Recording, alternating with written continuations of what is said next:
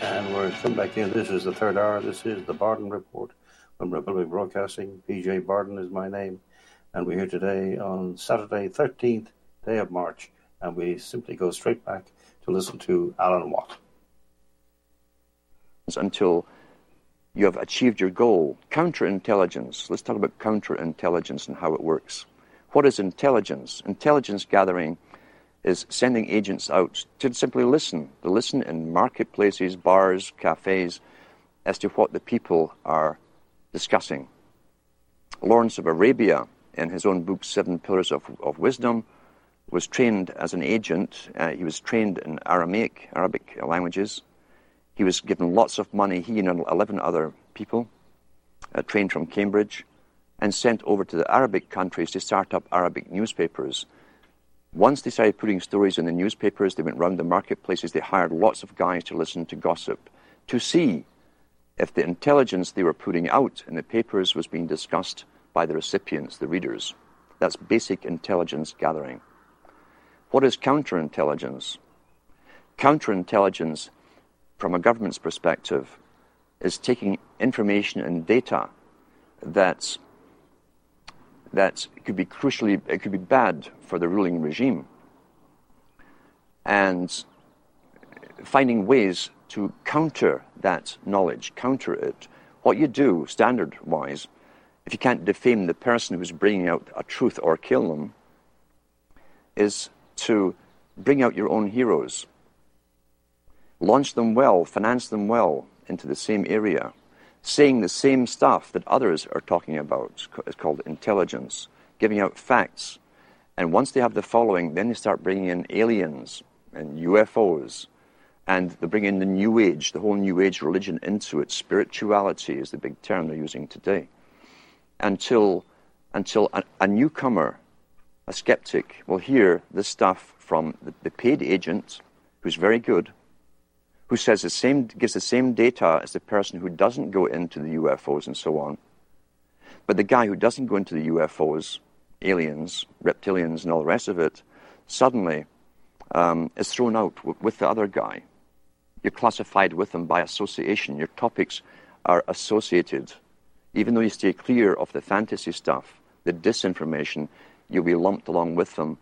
And then you've countered the intelligence. When you mention the facts, people laugh at you, say, oh, you probably believe that the aliens are running the world now. And that's it. That's counterintelligence. And that is also all over the internet. And it's paid for by, again, government psyops operations.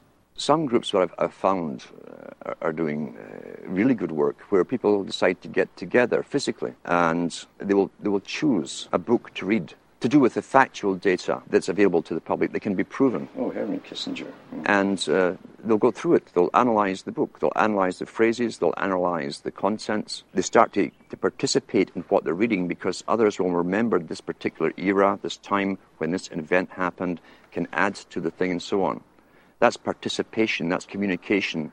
And other information, as I say, from those involved who live through things can be added to the whole thing, giving you a much more complete picture. So it's a good idea to start this kind of thing off in your local area, even if there's only 2 of you that started off. Don't sit and laugh. It's kind of comical at first when you say, well, we're going to discuss this book. You've never done anything like this in your lifetime. Sit down and get yourself a coffee or a beer or whatever you need, and take turns at reading. And ask the other guy, do you have anything to add to what I've just read? Do you have any insights into it? What do you think of this? It gets you stimulated into participating and really thinking, because everybody who's alive today has been trained literally not to have to think. As Brzezinski said, shortly the public will be unable to reason or think for themselves. They'll expect the media to do the reasoning for them. So let's counter that. Let's get back to thinking for ourselves, using the data, the material, get involved, start using our minds again. And you'll be surprised. It's like a muscle you haven't used for a long time, how quickly you start to use it, how sharp you become so quickly. And if you can get larger groups and larger groups together doing the same thing, and then you can branch them together, communicate together, then they suggest other books that you haven't heard of. Maybe you need a particular book for evidence. I have stacks of them at home. Everyone has access somewhere to some material that was stuck away. And when you start putting all of this material together, mainly through, as I say, discussion and reading groups, you can add to the knowledge. The more knowledge and facts, actual factual data you can put together, the bigger your arsenal is. And the easier it becomes to show people and convince them, look, this is authenticated stuff. Here's the factual data, here's the physical book. Read from that book, and then have your discussions. What do you think about this? What do you think they meant by this? What do you think has happened? Have they fulfilled this part of an agenda? And most people will say, yeah, they have. Well, here's how they did it. The evidence is all there, but knowledge, remember, is scattered.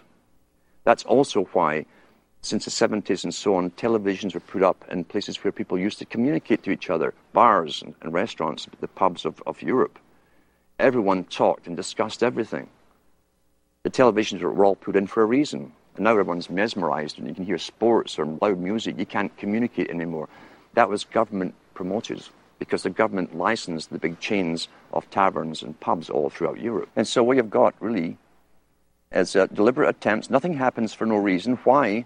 The customers weren't demanded. They were bored in bars as they discussed topics. People would just move around the pub talking and listening to the conversations, and they'd join in the one that you liked. Why was it so important to destroy communication? It's because it's a main propaganda tool that stops communication between people, even in a room. Have you noticed, too, they don't even discuss the topics, once the news is read to them, to each other. They've both been downloaded with the opinions. You don't have to ask what their opinion is. It's going to be the same one as you've been downloaded with, left by the expert. So we've got to get back to communications and communicating with each other and finding the evidence. Knowledge is scattered. Knowledge is power, so it's scattered all over the place and thousands of books. But when you can start these reading classes up and get other reading classes communicating with you, even through the internet, you can start putting the data, the factual data together, and so that you can present it to the public and bring in more and more members. Only knowledge and the will to use this knowledge is going to thwart the plans that have openly been made for us and declared from the elites at the top. The whole problem of being involved in a community can be a double-edged sword. We know, for instance, that communitarianism is a term used first by Bush Sr., talking about the collectivist society coming in. The United Nations has us all split up into communities. It's promoted through local TV. Even Sudbury here has your community. This is your local community. Be involved in your community. They're talking about a politically correct community. That's the problem. Government really penetrated and altered and distorted and changed society through communities. Not just with television, which has certainly destroyed the community spirit. The intent of governments, this is how abusers work too. Abusers work with the same technique because they want power over a victim. The abuser will come in and take care initially of problems of the abused. Often the problems are the very outcome of what the abusers have been doing to the victims in the first place. Governments came in with welfare, for instance, a long time ago, in all countries about the same time. At one time, families helped each other out. You didn't need welfare. If someone lost their job, everyone chipped in. You didn't condemn the family member for being unemployed or ill or whatever, or losing their job. Families helped each other. Now, the family, remember, is still really the smallest nucleus of a tribe. And then government came in with unemployment insurance, which they took off you, but nothing was for free. And gradually over time, when people became unemployed or even sick for a while and couldn't work, I heard people even say to their own relatives, well, go to welfare, that's what they're for. There are social agencies to deal with this. Until today, we're in a sad state where even close relatives won't help each other out. They expect the government, the abuser, the government is the abuser. They expect the government to take care of all financial problems for the unfortunate victims. And they stop helping each other out. We've got to start reclaiming the rights to, and you can do it personally with people you know, to help other people out and start countering the government's mandate, because the government's mandate is for control over the victims, not to help the victims.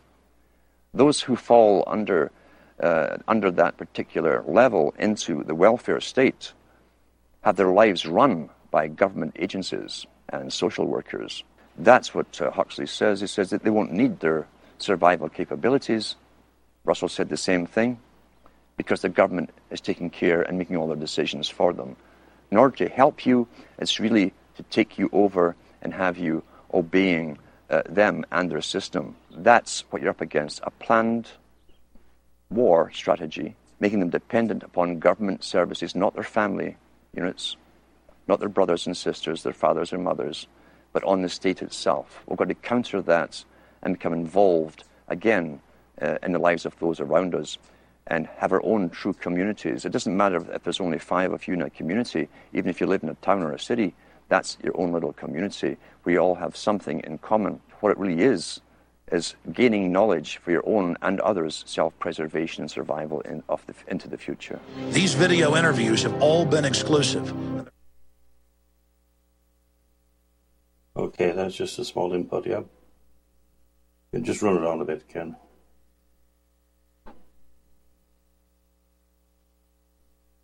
Sorry, I didn't know those ads were there.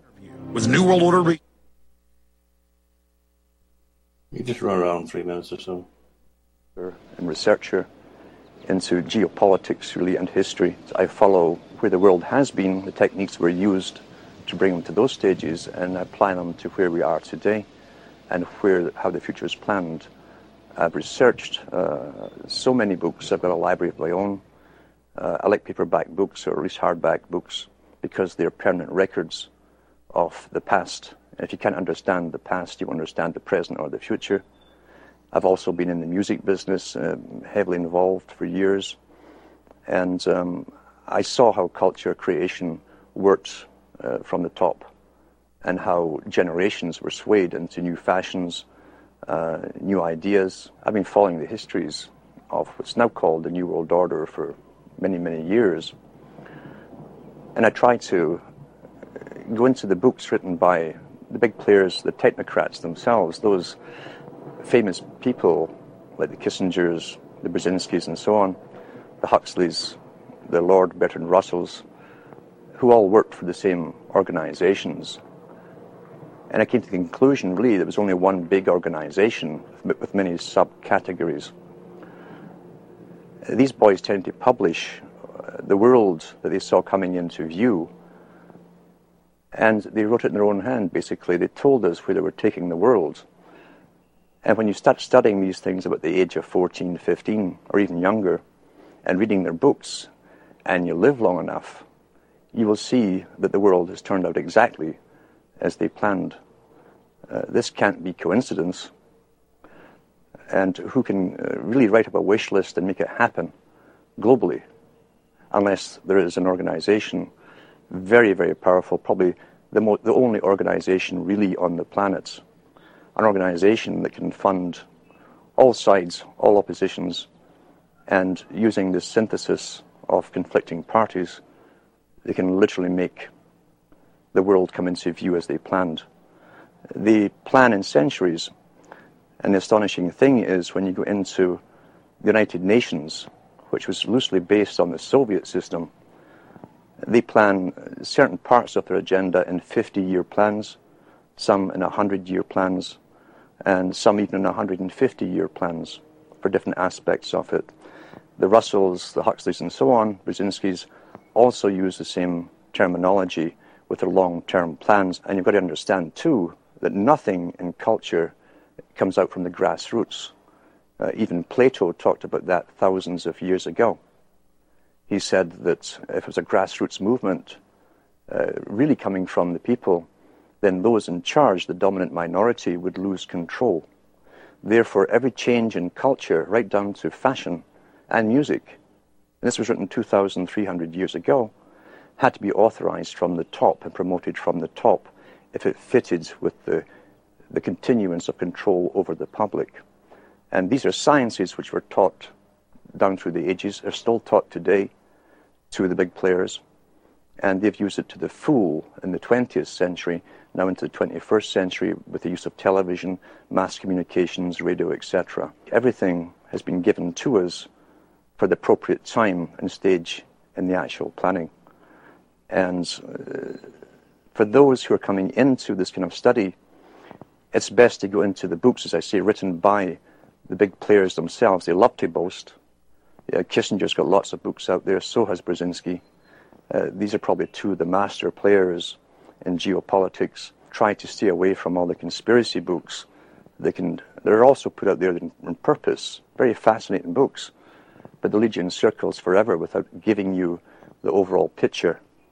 To the fact that every generation has a purpose up until this present time, and in a post-industrial era, these big boys have decided, and their masters too, that we are simply superfluous and they no longer need us. Hence, we have big foundations coming forward and organizations like the Optimum Population Trust who have decided to come out openly and demand that governments start radically reducing the populations. We are now the useless eaters, as Lord Bertrand Russell called us. Our ideas, our opinions on everything, our worldview, even to do with population and the fake view that we're overpopulated, is all projected to us by the mainstream media working in concert for their masters.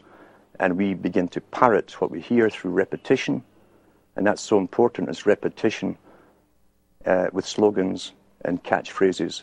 And once you hear it happening in your own local group, your milieu, then you know it's working. And the camera can make anything appear to be true.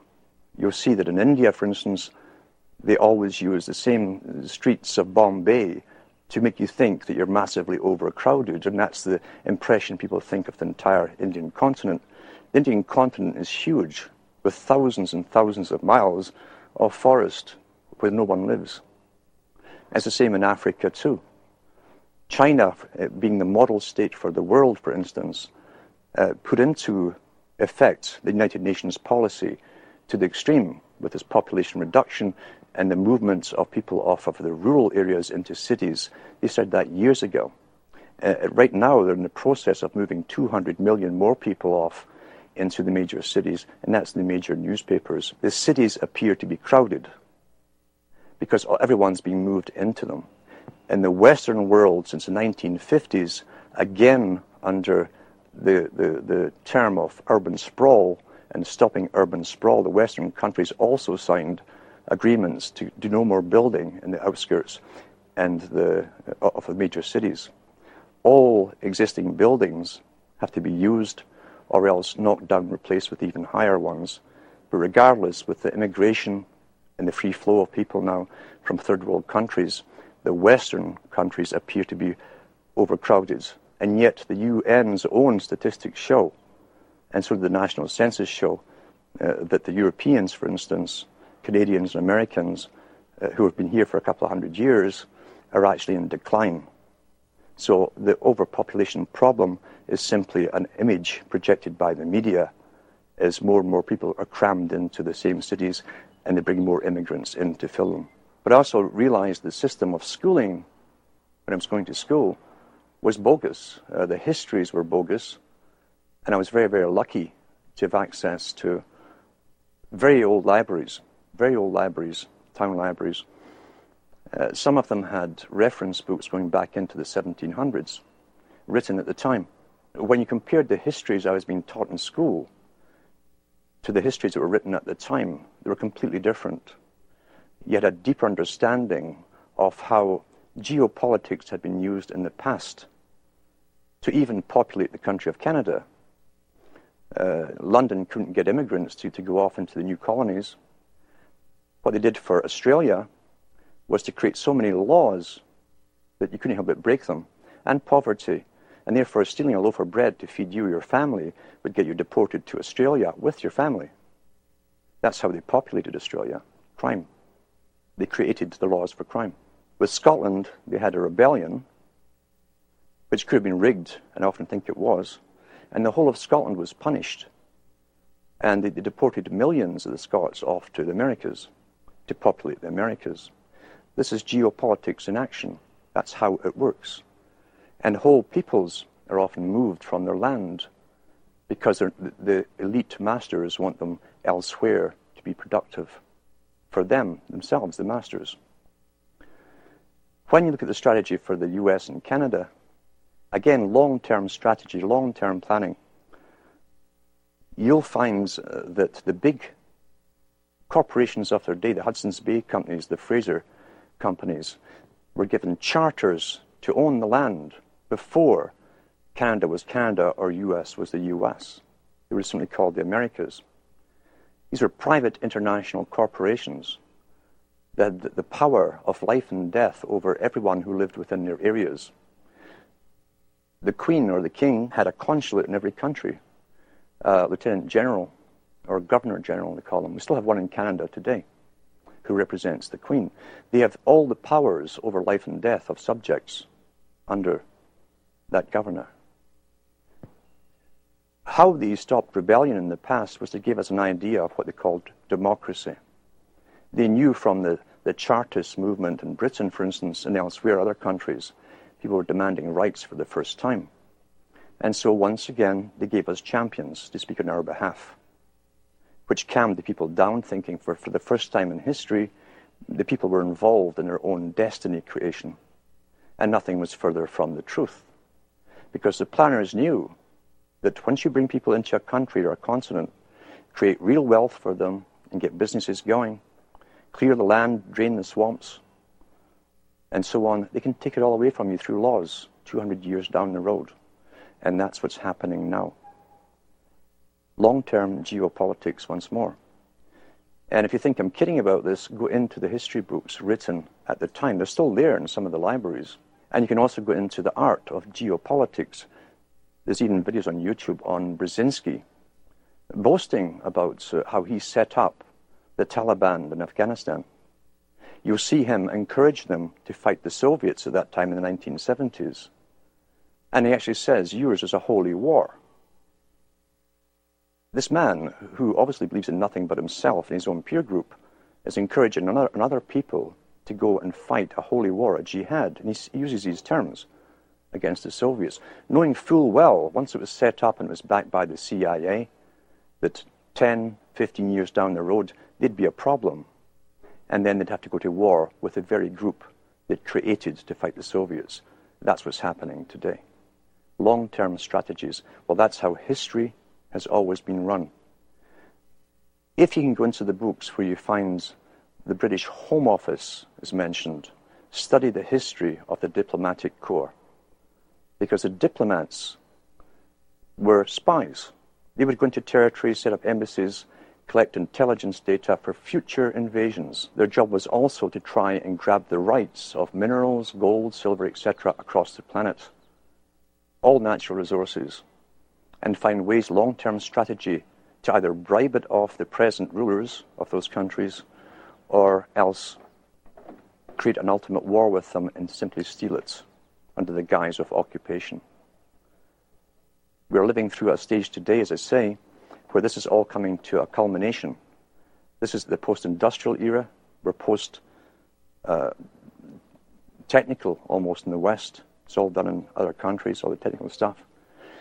And Brzezinski himself talks about the technocratic era, where the future will be for an elite with a highly trained bureaucracy underneath them and scientific elite who will not need the human labor that they've needed in the past.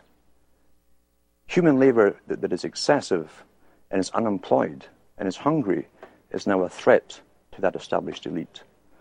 So now they're doing something which they can only do to the human species. They don't need to do this with animals. With animals, just go out and hunt them and kill them. We are the only species that has to be convinced to allow ourselves, for the good of all, to be sterilized and bring down the population through abortion on one end and euthanasia on the other, under the guise to save the planet.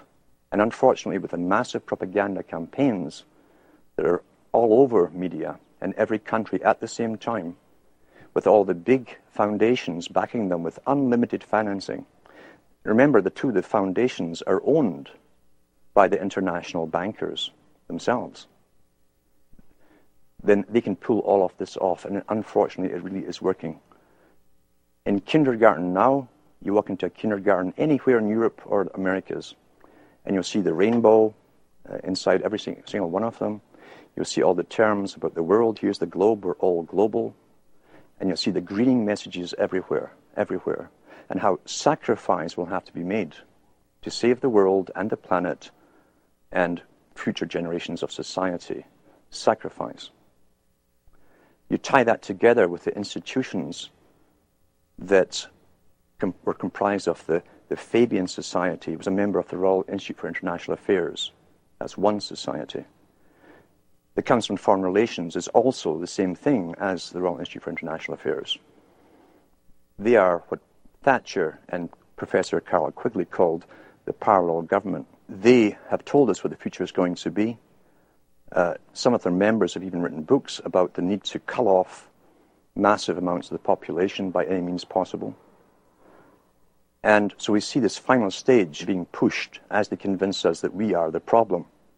The Club of Rome, that also belongs to the same group, in the 1990s, the two founders said that back in the 1970s at the Club of Rome, they were given the task as a premier think tank for the globe, this global society, the task to find ways of reducing the population and controlling the people to go along with this, convincing the public how to go along with it.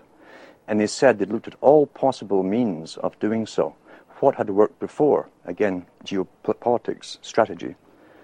Under warfare conditions, the public will give up freedom. The public will be directed by governments, bureaucracies, and police, military, etc. Under warfare, the public sacrifice. They'll have less food. They'll ration stuff. They go along with it to save themselves.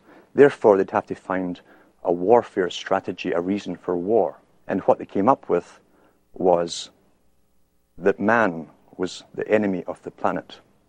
They said that the idea that global warming could be created and blamed upon mankind would fit the bill. These are the words they used. That would fit the bill, written in the 1970s. And decided at the think tanks then, and published by the guys involved in a book called The First Global Revolution, well worth reading. When they hit upon an idea from a premier think tank, they will never change that agenda. I've said before, it wouldn't matter if we're up to our eyes in snow all year round. They will still stick to global warming. That's the agenda. Now, of course, they've changed it slightly to climate change, which simply means changes in the weather. And they're in the process now of convincing the general public to be afraid of summer, for instance. It's all done through the alteration and distortion of perceptions. Massive psychology is used on all of this. And they certainly understand mass psychology of the general public. These boys don't simply announce things or make up a wish list of the future and send it up the chimney to Santa Claus. When they come up with an idea, they implement it. I've followed the United Nations Department of Statistics as they announce every single year the sperm count of the Western male. Okay, we go to this break, and we'll be back in a few minutes.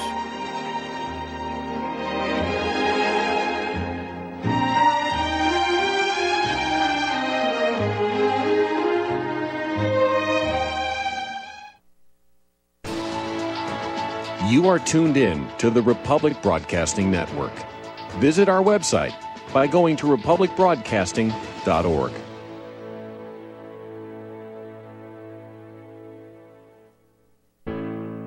For over 20 years now, Extendivite has proven time and again it really works.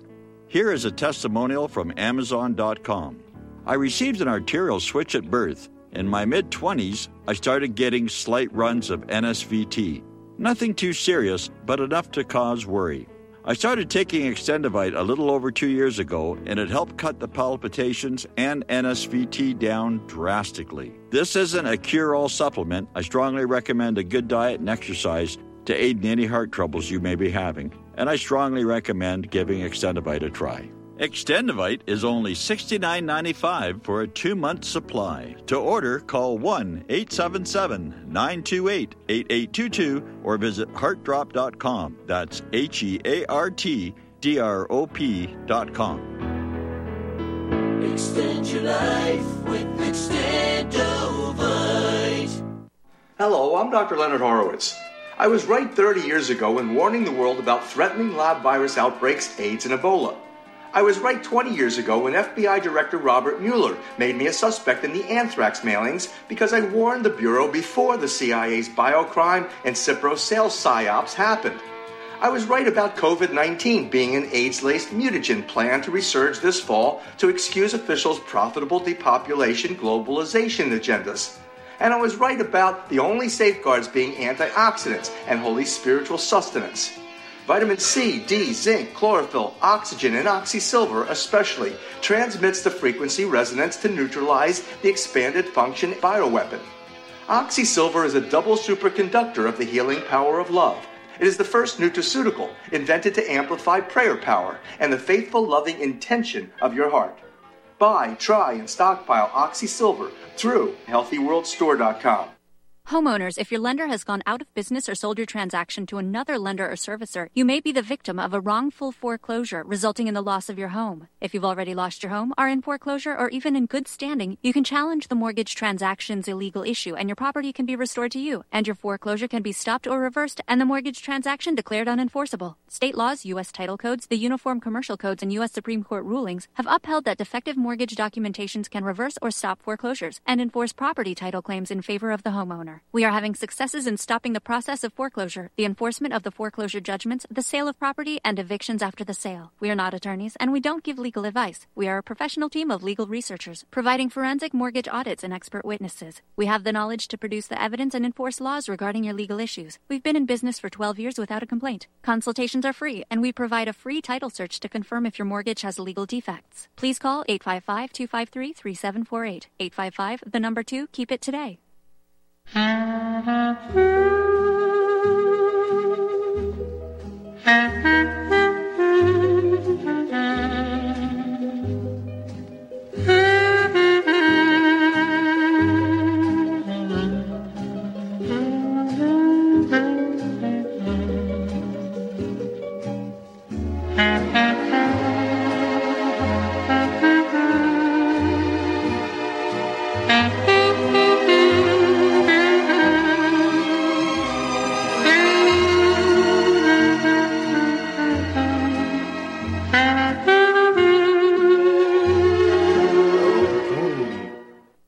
Very good. And we'll go back to, for a few more minutes, or 10 more minutes or so, to Alan Watt, okay? Which has been falling drastically since the 1950s. They say that it's down by about 75-85%. Now, when something like that's happened across the whole of Europe and the Americas in 50 years, and they suddenly started noticing it 50 years ago, sudden onset, and there's no crisis made about it. There's no comeback after announcing the statistics. They just tell you the cold, hard statistics and go off to the next statistic on some other topic.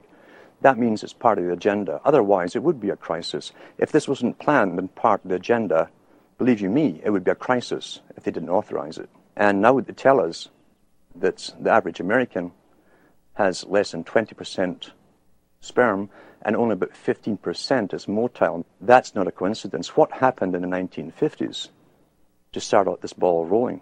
In the 1950s, they suddenly put all the known female synthetic estrogens into food supply. They put it in baby food.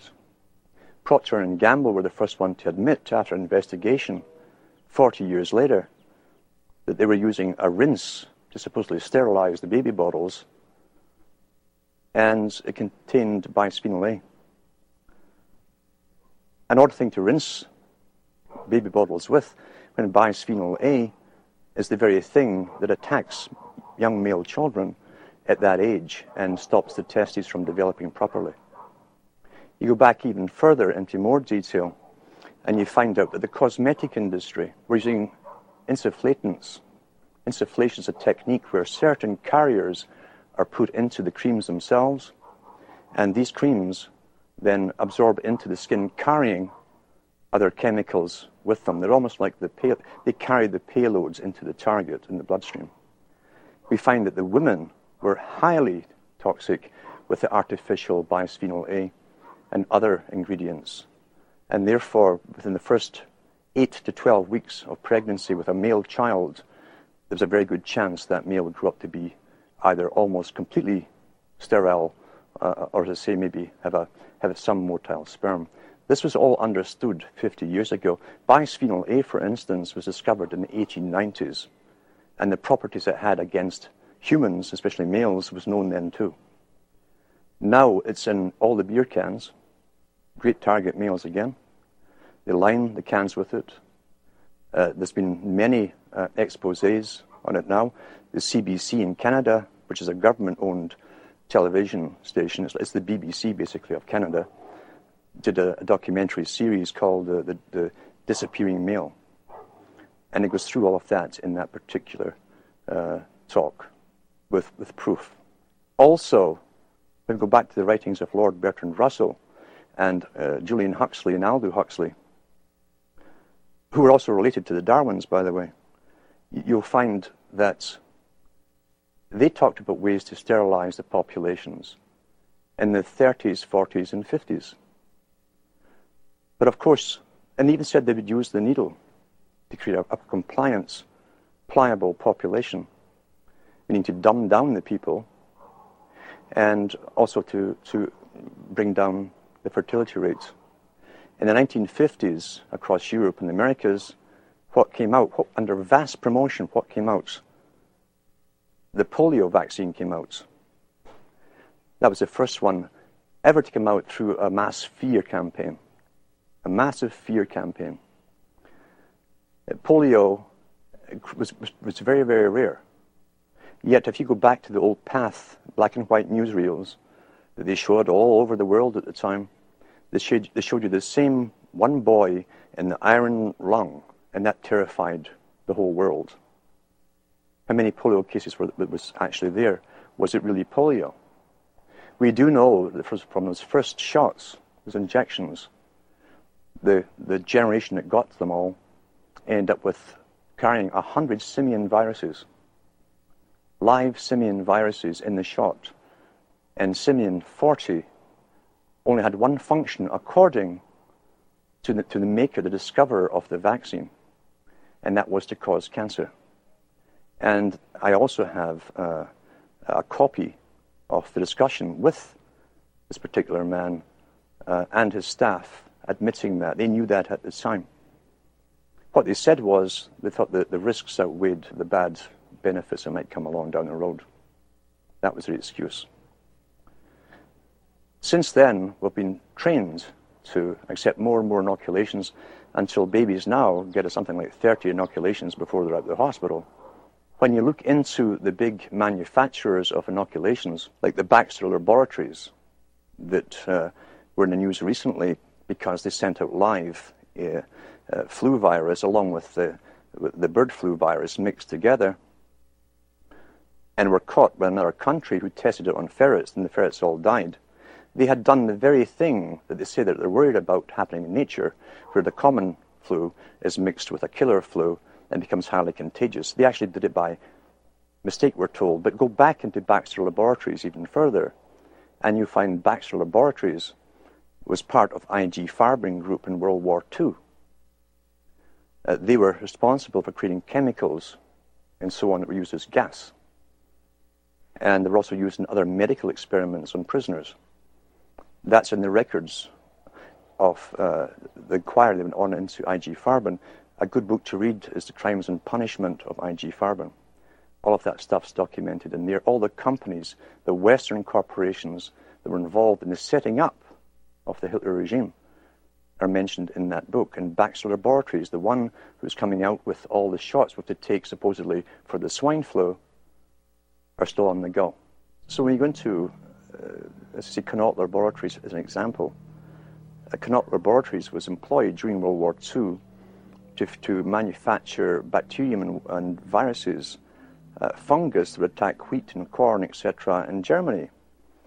Mr. Banting, who discovered insulin, the great hero Banting, during World War II, his main occupation was finding ways to annihilate the food supply of an entire country. And he came up with ideas of creating a form of what we now call mad cow disease, something that rotted the brains of the cattle for herds, dairy herds and beef herds, and it was manufactured in World War II. And I often wonder if there really is such a thing as mad cow disease, is that where it came from? But to say these big laboratories and Connaught Laboratories eventually became responsible, for instance, for the blood supply for hospitals and hemophiliacs and byproducts of blood supply for Canada. When Mr. Clinton was in power, he signed a deal with some prisons in the US where the prisoners would get $1 or $2 for a pint of blood. And this stuff was all to be sold to Canada. And almost every hemophiliac in Canada, everyone who got the blood supply came down with hepatitis and various other diseases. The government held about a 10-year inquiry, waiting until they're all pretty well dead, maybe one or two survived, before they paid out compensation. They knew at the very beginning that this blood was contaminated. And these Connaught Laboratories, part of the military industrial complex used in World War II, buying the blood and selling it and distributing it across Canada. When the CBC did a documentary on Connaught Laboratories and their role in this, the little guy who purchased it was caught on the steps of his office of the building, and he turned around and he said to the camera crew, who questioned him on all the deaths that were caused in Canada, thousands of them, he said, "It's business." That was the only reply given. I've said for many years that the biggest international corporations are real corporations, but they're also front groups for one system.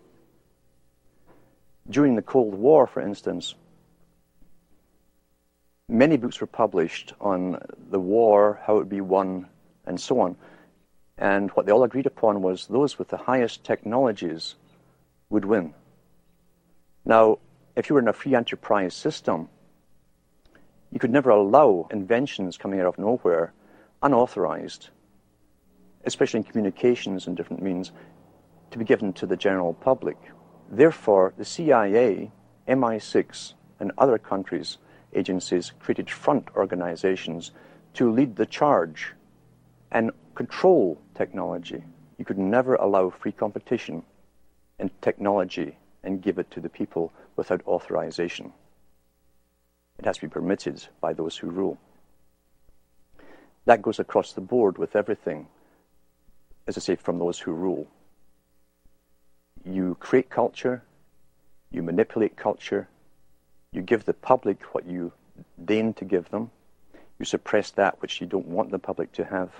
It must be under a control. You cannot have that with a true free market enterprise and true entrepreneurism. You can't have it.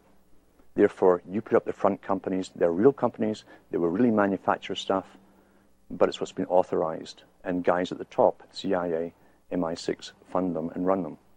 We've seen this with different banks that were set up by CIA in the past, where they funnel money to all the major wars we're fighting. It was the BCCI, was one of the first ones that collapsed. Papa Bush was a director at one time. And then he was in Alan Watt, and then we'll go on the next piece, okay?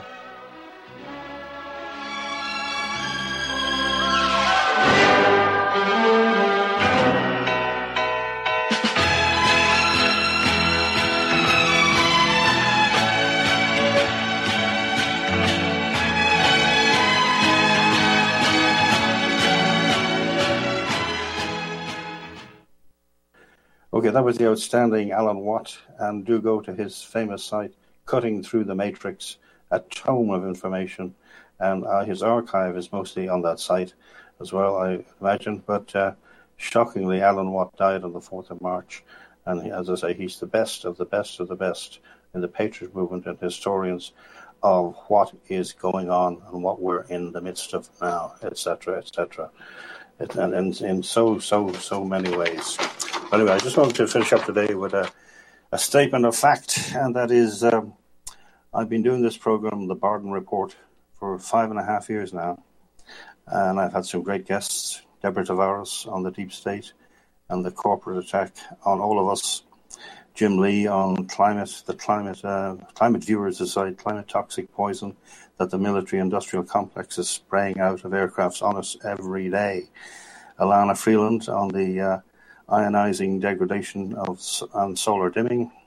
We had David Dubine on the rapid advance of the grand solar minimum and the coming, right now starting, mini ice age and the collapse of the food production system, which is happening. Prices are beginning to spike already for food and will really hit hard in the next year or two. Mark Steele on the living nightmare of what 5G radiation is and the deadly effects of high-frequency LED lighting. It's nearly a year since we talked to him. Piers Corbin on the scam of global warming and the absolute CO2 hoax. Take note, Greta Thunberg. And great inputs from Dolores Cahill, who played her pieces on the COVID scandal. Ralph Nader on the Boeing whistleblower and the destruction of Boeing, and the vast amounts of stunning scientific government lies exposed by Mike Adams. I covered them as best I can over that time. The endless degradation of society by politicians and the mammoth secret society stealing the economy from right under us. Banks, multinationals, and legislations are really doing it. And the COVID is just the last nail in the coffin, that's for sure. Not to mention the gargantuan crime of Big Pharma, as catalogued in Dr. Peter Gauci's book, Deadly Medicines and Organized Crime, How Big Pharma Have Corrupted Healthcare on a, again, massive scale. And we are today, in March 2021, living in at the epicenter of this in the COVID attack on the whole of society.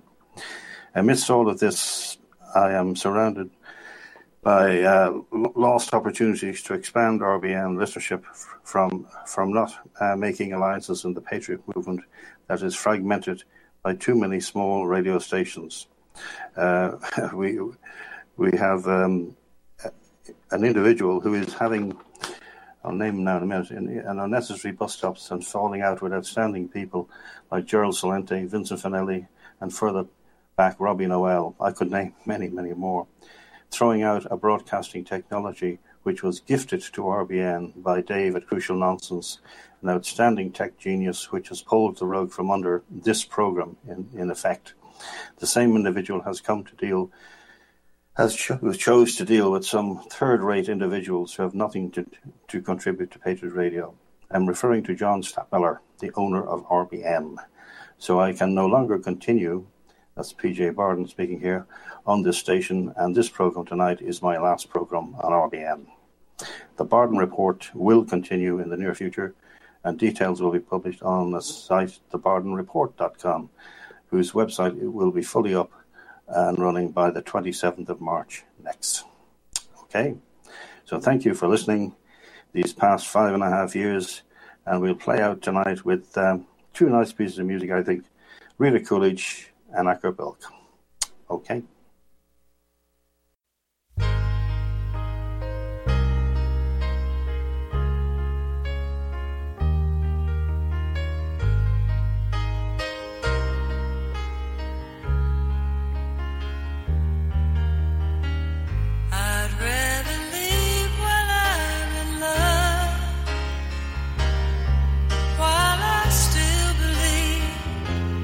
Meaning of the word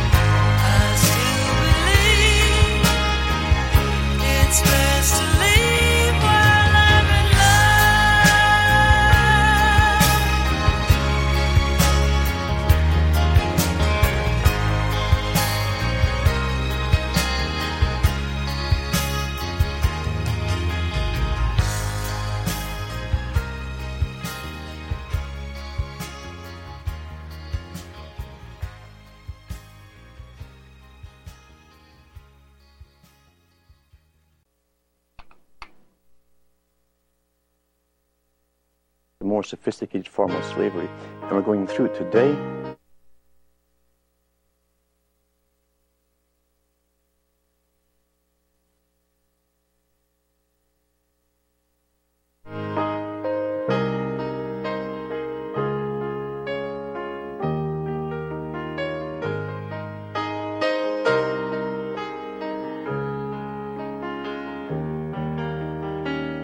I'd rather leave while I'm in love,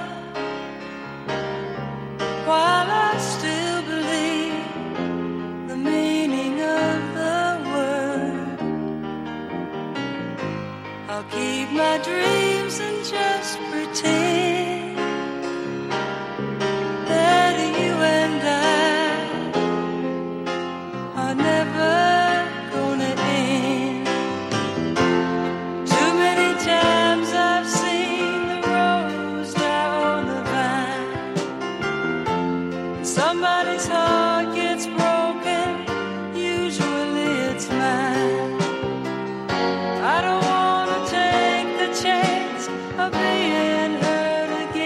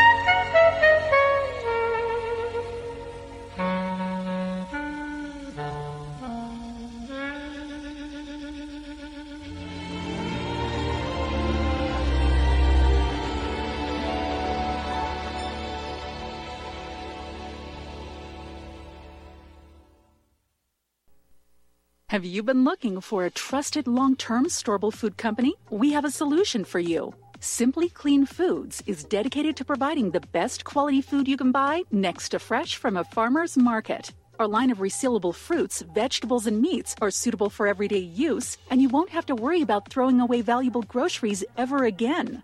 Our food is completely GMO-free, and our stringent quality controls, plus testing for heavy metals, makes us unique in the storable foods market. Simply Clean Foods' primary focus is to bring clean food to people all around the world and change the way we look at freeze-dried food in our daily cooking. When you purchase from simplycleanfoods.net, not only will you be receiving high-quality food, but you will also be supporting veterans in need across the country and those who are affected by natural disasters. Right now, Amazon Prime members will receive fast 2-day shipping. Go to simplycleanfoods.net. That's simplycleanfoods.net. But do it today.